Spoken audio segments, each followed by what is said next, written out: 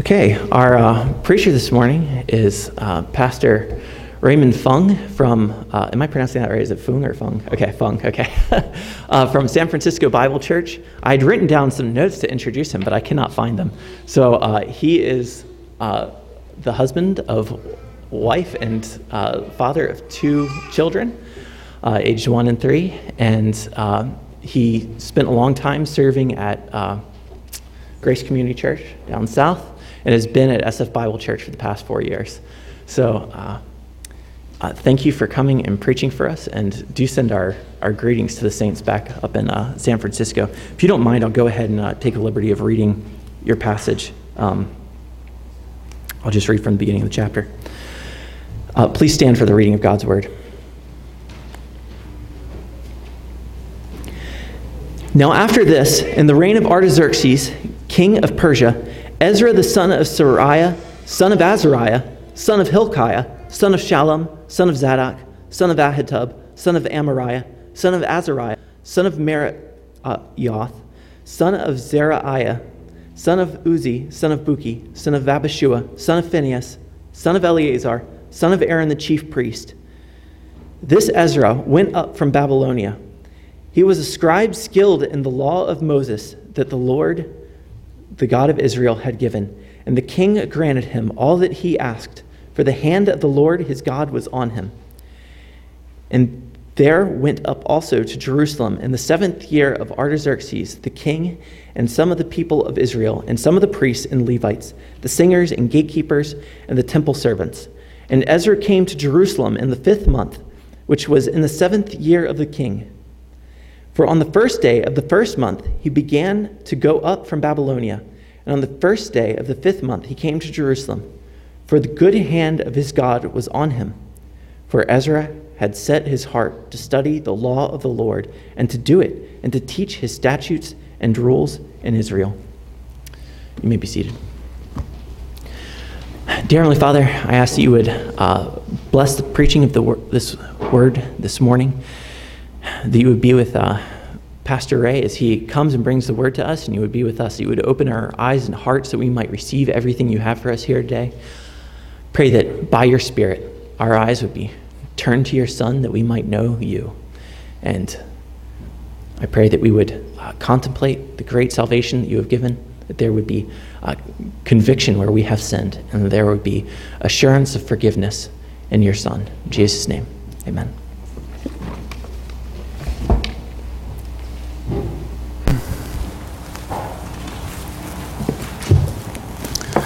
Well, good morning, everyone. It is indeed a joy and a privilege to be able to come here to minister to the Word, the living God, who is the author and assurance of our salvation and faith.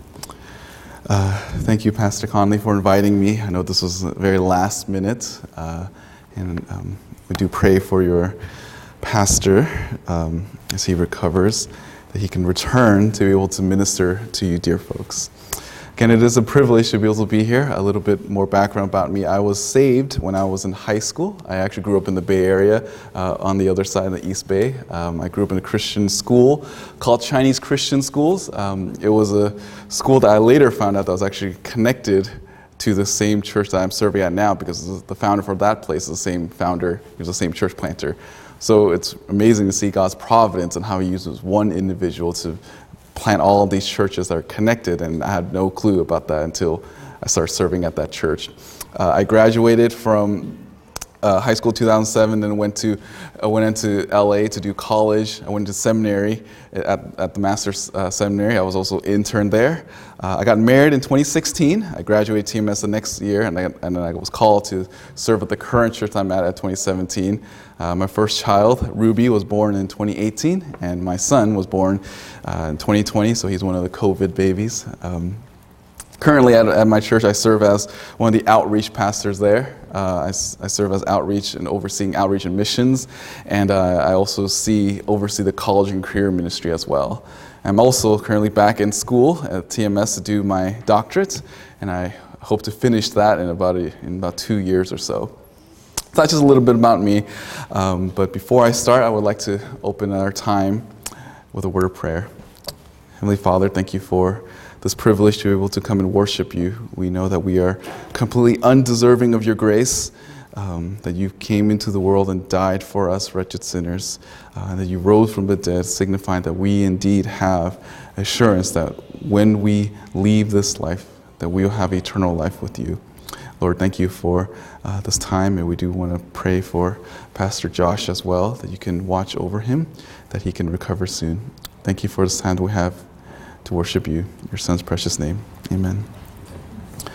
As mentioned at first, our text is Ezra chapter 7, verse 10. One of the unique joys of serving at a church, that church I'm at, is I was able to teach church history. And one of the cool things about teaching through church history is you get to learn about different saints in the past. And oftentimes they're known for certain things, right? George Whitefield was known as the greatest evangelist. Charles Spurgeon was known as the Prince of Preachers. And over again in history, and if you even go into graveyards or cemeteries, you realize that there are names that often do that, these epithets. It will say, this person, here lies so-and-so, he was born on this day and he died at this day. And then they'll usually have a little phrase. Usually like father or husband or these things that describe him. And the reason for that is the hope that the people that walks by it, that will see them and they'll say, okay, this person here are these things. That they're known as a father, as a worker, as a husband, as a son, and whatever it may be. But I think when I think about those things, I think, what is the Christian's epithet? Like if we were to die and there was to be someone to engrave something about us, what is the first thing that will come to their mind? Obviously, we could put it in the will, say, I want to be known by this. But let's say that you didn't have that, and some loved one is supposed to put a description about you. What will it say? I hope that for us as Christians, that the one thing that will be marked about us is that we are all devoted to Jesus Christ. That we're known in this life as someone that's devoted to the word of the living God and to live according to Scripture. The question that I have for us is, how can we do this? How can we be such a person? And Ezra here gives us an example of that. He gives us an example of a man that is devoted to the word of the living God. A background about this book is in the post-exilic time. That means that this was after Israel, when they were, because of their sin, they were taken out of the land of Israel by the Babylonians, and then eventually the Lord raised up the Persians to bring the Babylonians back, and bring the Israelites back into the land of Israel. Israel, during the time when they were in the promised land, failed to obey the living God. They failed to obey him. They failed to keep the covenant of God, and God said that because of that, I will remove you from the land. In fact, the Israelites, toward the end, as you see in 2 Kings, has become so wicked and pagan that they're worse than the pagan nations that they took over. Israel was not like the world. They were worse than the world. And every king that's revealed in 1 and 2 Kings just became worse and worse as time progressed. When we get to this book, when we see Ezra, this is someone that lived for the word, and he lived by the word. And I feel comfortable in starting in this part of the text because in the book of Ezra, Ezra actually doesn't show up until this chapter. So I feel fine that as we parachute in, this is when Ezra shows up. The name Ezra is actually shortened form of the name Azariah, which means Yahweh has helped. And Ezra is someone with the working of the Lord was able to use by God in a very unique way in this time of Israel history. Ezra is a unique figure. He actually gives us as a template of what it's like for someone like us, humans, to devote his life to the Lord. He is a unique character in the Old Testament. Ezra, in a lot of ways, he stands out. Even the Jews today see Ezra as a special figure in history. He's known today by a lot of Jewish people as the second Moses. Ezra was someone that knew the scriptures well, and it's said that he memorized most of the Old Testament. And what made him unique was that he was able to recall much of the Old Testament from memory. Again, this is why, even in today's time, people have such high view of Ezra, because he was known for his studying, his devotion to God's word, and living that out and teaching it to the people at the time. At the time, and during Ezra's time, a lot of the scrolls were burned, so a lot of the Old Testament had to be recalled and remembered, and Ezra was one of those unique figures that was able to remember most of the Old Testament. He was a powerful man an important figure in the post-exilic time. You'll notice that in the beginning, as Pastor Conley read, he read through this genealogy here.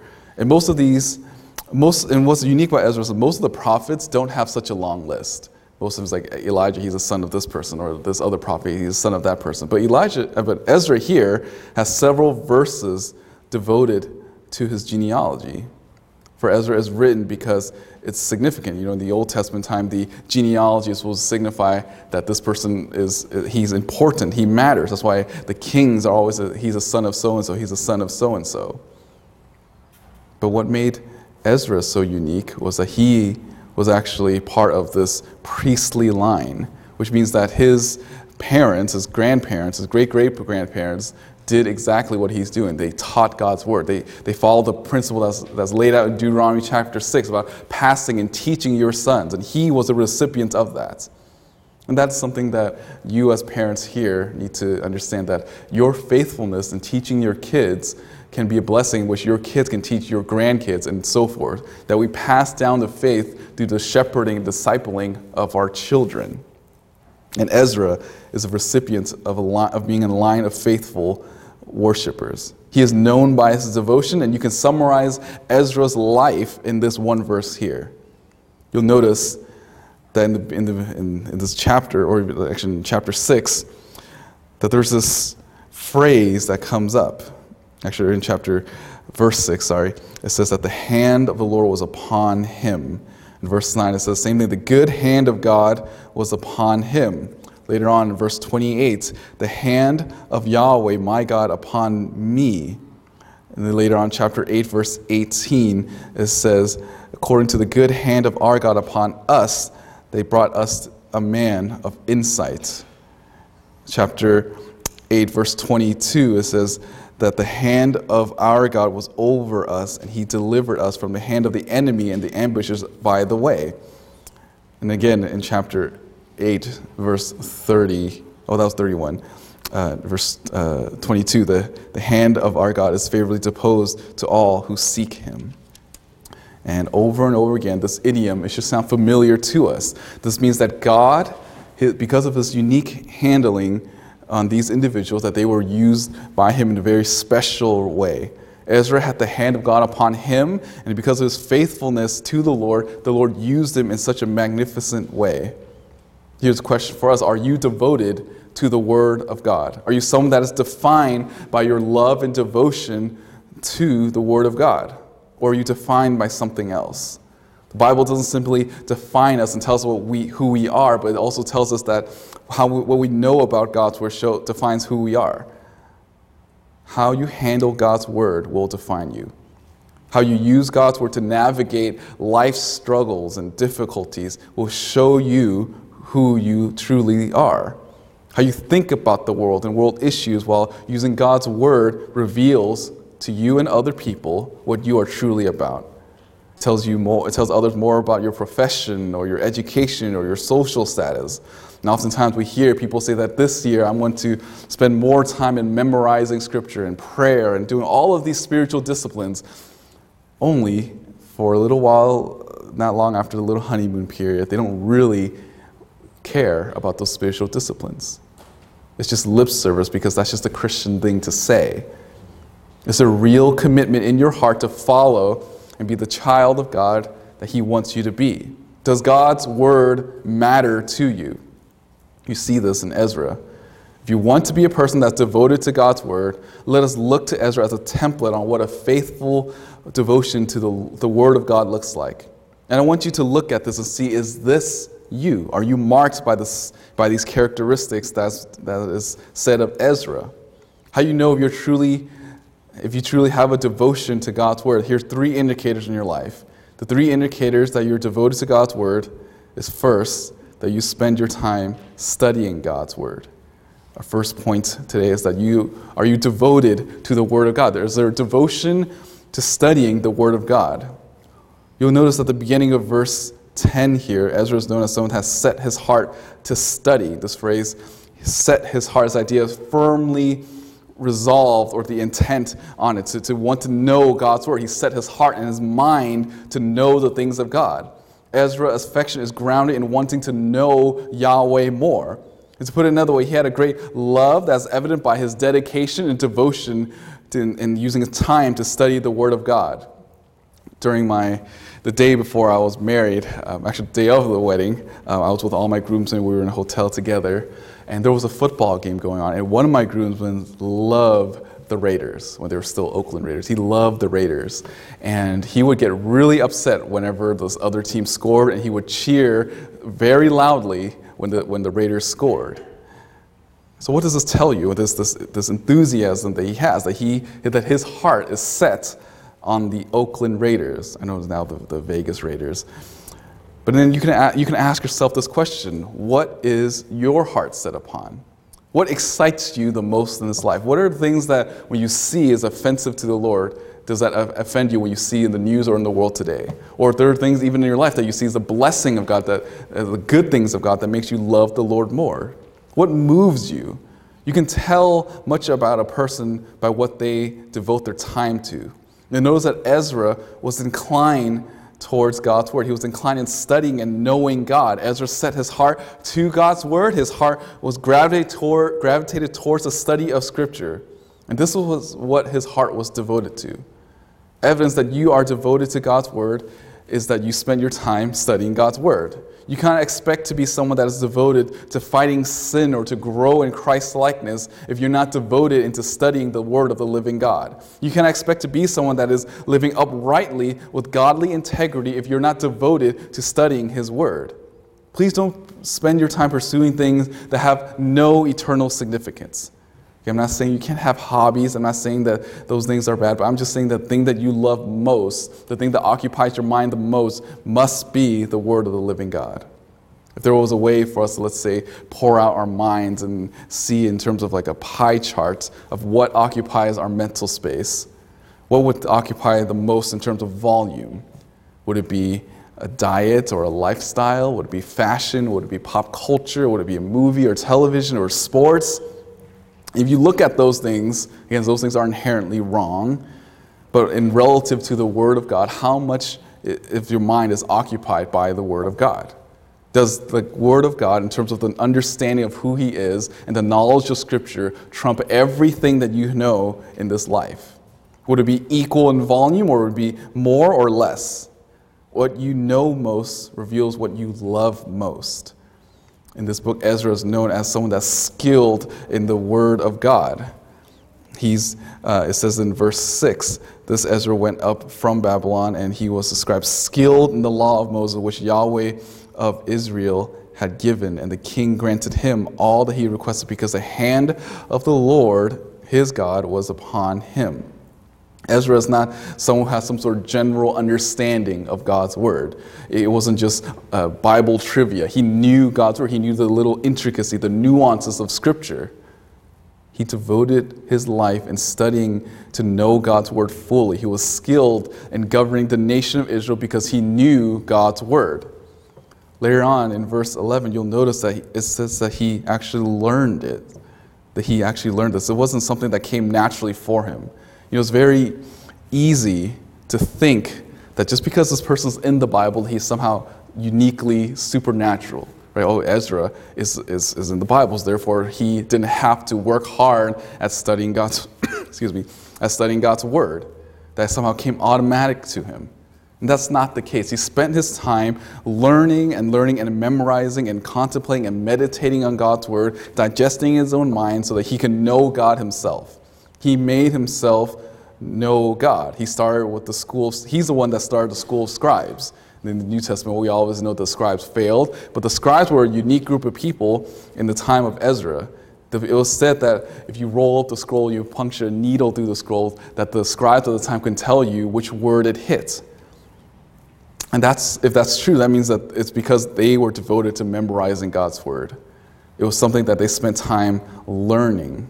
And I used to think that memorizing the Scripture in such detail is actually impossible, until one day, as Pastor Conley mentioned, I served at Grace Community Church, and I remember I was just walking in the halls one day, and one of the fellow pastors there, he was talking about some baseball game, and he talked in very detailed about like, oh, this one game, and the players are here in this field, and they're at this inning, and then the wind was blowing this direction, all of these little details. Then I realized that he wasn't talking about the game from the night before. He was talking about games from decades ago. He was just talking about how this one play is the reason why in the next game for this other team they could do this. It's just a massive amount of detail to which I thought it was just a complete waste of mental space. Because why would you spend all your time memorizing all of these little details?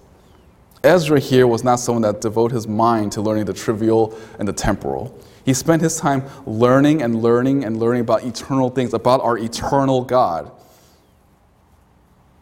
He knew God's word, so that he's considered, again, one of the greatest Old Testament figures. How can we be someone that is devoted to God's word? We must cherish Jesus, and we must be drawn to his beauty. We must see Jesus as attractive as he's our Savior. He's the most loveliest thing in all of creation, and he's the eternal God. He's a creator. We love him because he's the one who made everything. And the gospel, as we say in Christian circles, is something we have to teach ourselves every single day. We have to remind ourselves of God's truth. And oftentimes we may be able to do that for maybe a day or a week or so, but that's not something that we're called to do just for a short period of time. This is a lifelong process. We must be daily looking and marveling about how great our Savior is so that we're drawn to him, so we want to know him more in studying God's word. The more God is attractive to you, the more you'll spend time studying and knowing him. This is a war for our affections. Jesus said that if you love him, you'll keep his commandments. If you love him, you'll do all that you can to know him more each and every single day. Not only was Ezra a man that was devoted in studying God's word, but Ezra was a man that lived out what he learned. Which puts us to our second point. First, how do you know that you're defined by your love for the Lord? First, go by learning and studying God's word. And second, you have a devotion to applying God's word. So first you learn, and second you apply. Look at the middle of verse 10. It says, first, for Ezra has set his heart to study the law of God and to practice it. Ezra is someone that practices God's word. Ezra knew God's word, and he lived out what he learned. Ezra devoted his life to a life of holiness. God's word must change you. It doesn't matter if you have reformed theology if your life is not reformed. It doesn't matter if you know what tulip means if your life is not a fragrance to God and to the Lord, a pleasing fragrance to the Lord. What does it matter if you understand all of the heavy theology and doctrines of Scripture if God's word is not weighing in your own heart to draw you to a life of obedience? Again, I'm not saying that you need to know every single thing about God's word in order to live out God's word. I'm just saying that you need to live out what you know about God's word. So you could be a young Christian that just says, okay, I now know I cannot speak a certain way because I don't want to be offensive. That's all. Then you just need to apply that into your life. And then when you study the Bible some more, when you go to church, you learn more about God's word, then you apply those things to your life. You must devote yourself to practice what you know. You should strive to be obedient to the Scriptures every time you hear it on a Sunday or a midweek Bible study. Your devotion is evident by actions, is what James chapter 1, verse 22 tells us. The Christian life is a struggle for obedience, and you must override your mind with biblical truth so that you can live a life that's free from the bondage of sin. You need to saturate your mind with God's word so you can live out God's word. God's word changes your thoughts and your actions. You have a renewed mind. This is Romans chapter 12, verse 1. Ezra is marked by holiness and purity. Throughout this book and in the book of Nehemiah, he goes around confronting people because of their sin. And the only reason why he could do that is because he lived it out. There was a credibility that he has. A few years ago when I think it was like the first year when I started pastoring at San Francisco Bible, we had an elders meeting, and right when I started ministry, my head pastor told me that every year you will find that there will be 2 people that you know that are pastors that will be disqualified from ministry. In that one particular elder meeting, that happened. There was a famous pastor that was preaching at that year's Shepherd's Conference that was disqualified, and that had a friend that was also a pastor in the Bay Area that was also disqualified. But I remember when I was thinking about that pastor that was preaching at Shepherd's Conference, I had it in my notebook.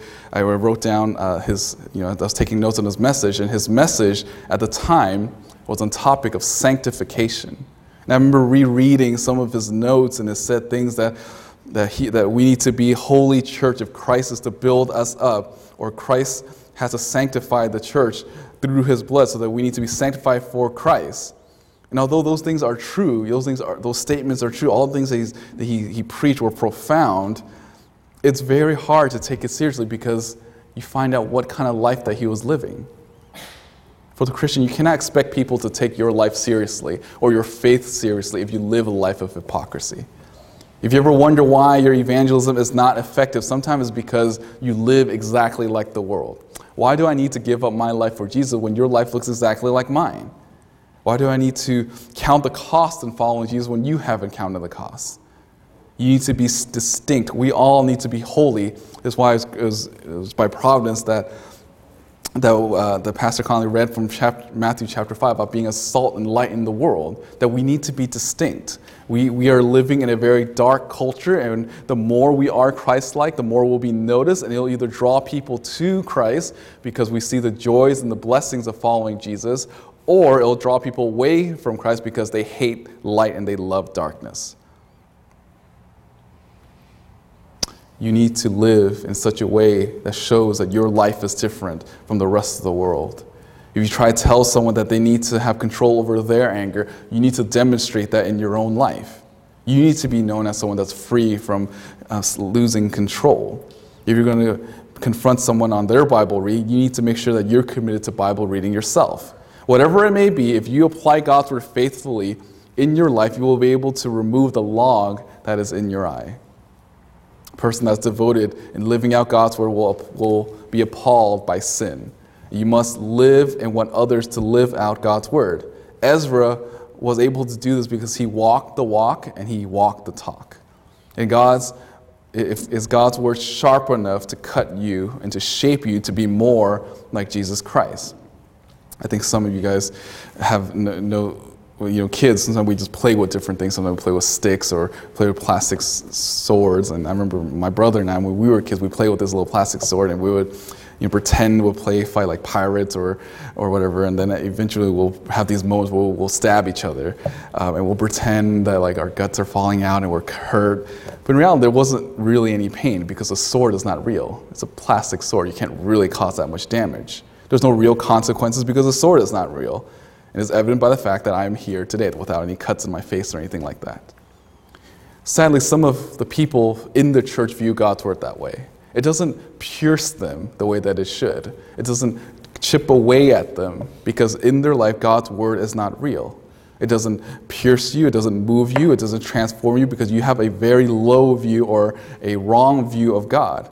If you have a high view of God, then every little passage of Scripture will penetrate your heart because it reveals to you that you are indeed a sinner and needing to grow in Christ's likeness and in needing of God's grace to transform you to be more like His Son.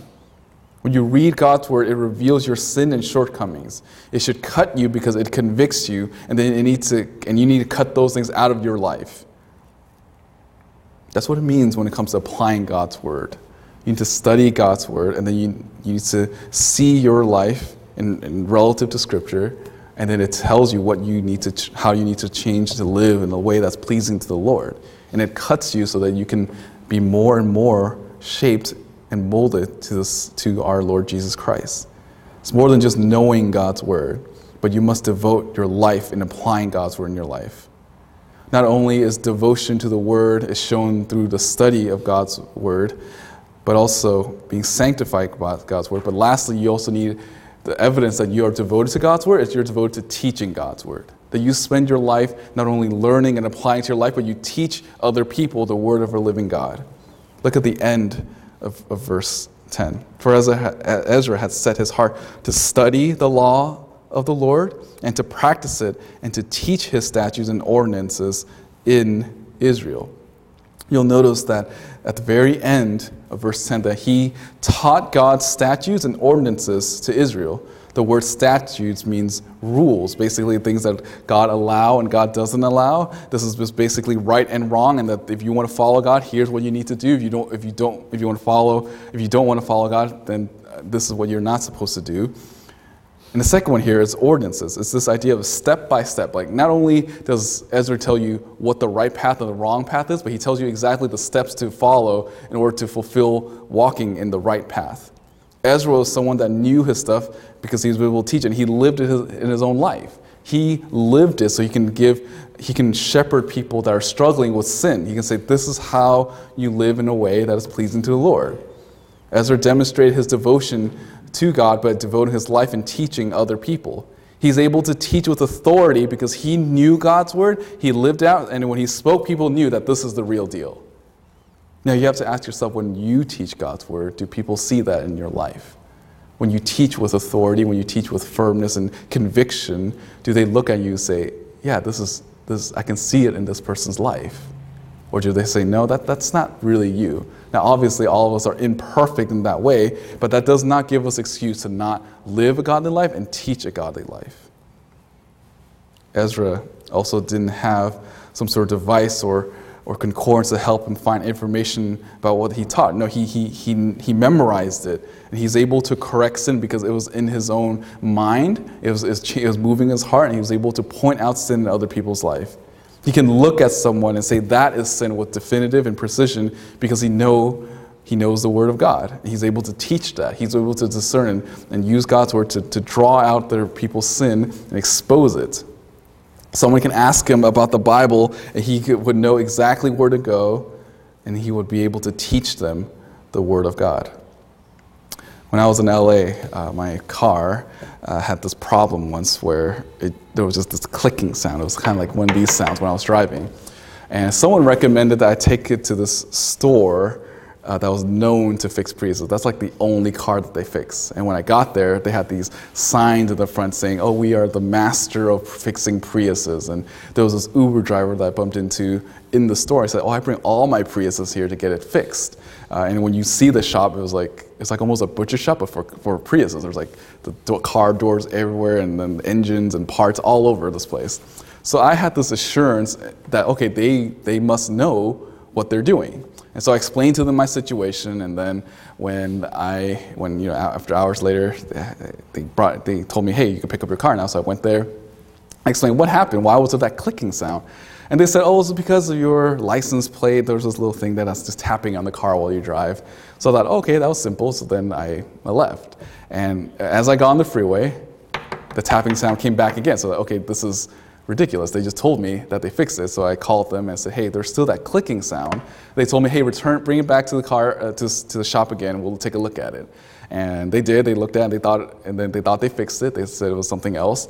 Then I drove out again, and there was that clicking sound. But this time, instead of calling, I just drove back and said, hey, you need to get in the car. This clicking sound is still there. And we drove on the freeway for almost 10 minutes, just back and forth in circles, exiting, and then entering back in the freeway, exiting. And he was looking at it and couldn't discern that clicking noise. And I asked him, that noise seems to be coming from the steering wheel. Is it possible that's from the steering wheel? He said, oh, it could be. We'll see. And then we bring it back to the shop, and then he comes back and says, oh, you're right. It wasn't the steering wheel. Now, again, that just totally made me feel like that banner they had about being the master of Priuses is almost like a lie, because how can I, who know nothing about cars, able to discern or even come close to solving the problem? It makes sense that someone like me, who is not an expert of cars, does not know anything about car, but a person that claims to be an expert of this car should know what they're talking about. Yet isn't that like our Christian life sometimes? We claim to be followers of Jesus Christ. We claim to know the Word of God. Yet when people ask us about why do you hold to the doctrine of the Trinity, would you be able to discern and show from Scripture why you hold to that view?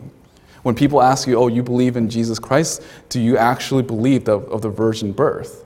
Where in Scripture can you find about the virgin birth? Or in our time, the whole LGBTQ movement, and say, where does the Bible actually say about gender and sexuality? Do you have a grid in your mind to know where God's Word speaks on these topics? Again, it makes sense why non-Christians who doesn't have a devotion to God's Word not know God's Word, but as a Christian who claims to be reading and being devoted to God's Word, going to church and small group or Bible study, you should be able to explain what's wrong and right according to Scripture. Because it's a shame if we aren't able to do that. We claim to be followers of Jesus Christ. We do all of these church activities, but we can't answer the questions that the world asks us. We need to know God's word, and we need to be able to teach that with clarity and conviction.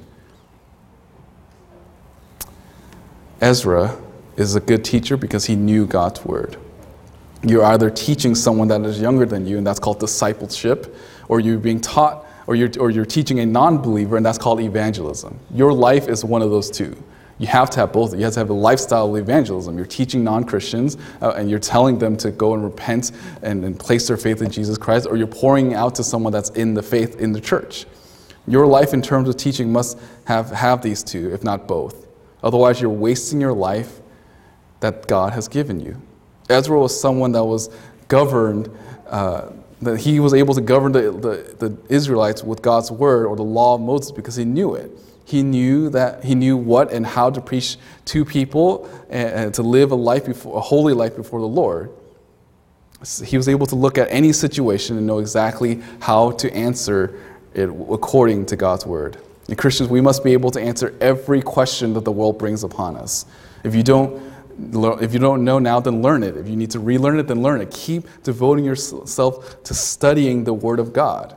You need to remind yourself over and over again the truth that are in God's words. Don't give up just because learning is hard and teaching is hard. This is what Matthew 20 tells us, to make disciples of all nations. That is our job here on this earth, is to make disciples. If you study Nehemiah 8, Ezra was there. He's teaching the entire nation the word of God. They were convicted and they were broken by their sin because of the profound, powerful preaching of Ezra. And they lived out God's word with conviction and they taught it concisely.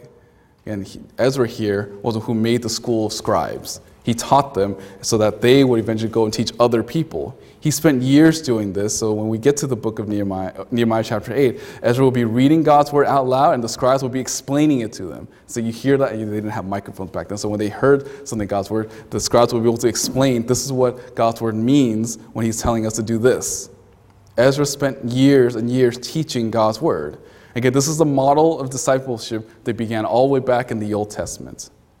Now, can this be marked in your life? Are you committed in discipling others of what you know about God's word? Discipleship is basically teaching other people what you know of God. Yet you cannot give away something that you do not have. You study, you apply, and then you teach others. And as you grow in Christ-likeness, your knowledge of God's word will also grow. And the people that you disciple, if you teach them, they will grow as well. And your reputation will be marked as a man or woman that's devoted to God. And this takes time. It takes time to study, it takes time to live it out, and it takes time to teach other people. Now that we've seen all three, you must understand that you must do all three of these. But yet not only do all three of these, but you have to actually do it in this particular order. In order to be faithful to God, you must do all of these things in this particular order. You must learn, then live, and then lead. You must consume you must consume God's word, and you must be conformed to God's word, and then you need to communicate God's word to other people.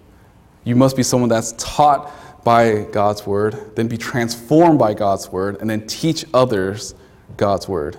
You cannot expect to grow in Christ-likeness if you only do 1 out of 3 or 2 out of 3. It must be all, and it must be all 3 of these in this particular order. What happens if you only do one or out of order? If you, let's say, if you don't study God's word, you try to apply it, you teach others, you're essentially doing what is right in your own eyes. You live a certain way, you want to teach others, but your lifestyle and your convictions aren't grounded by the word of God.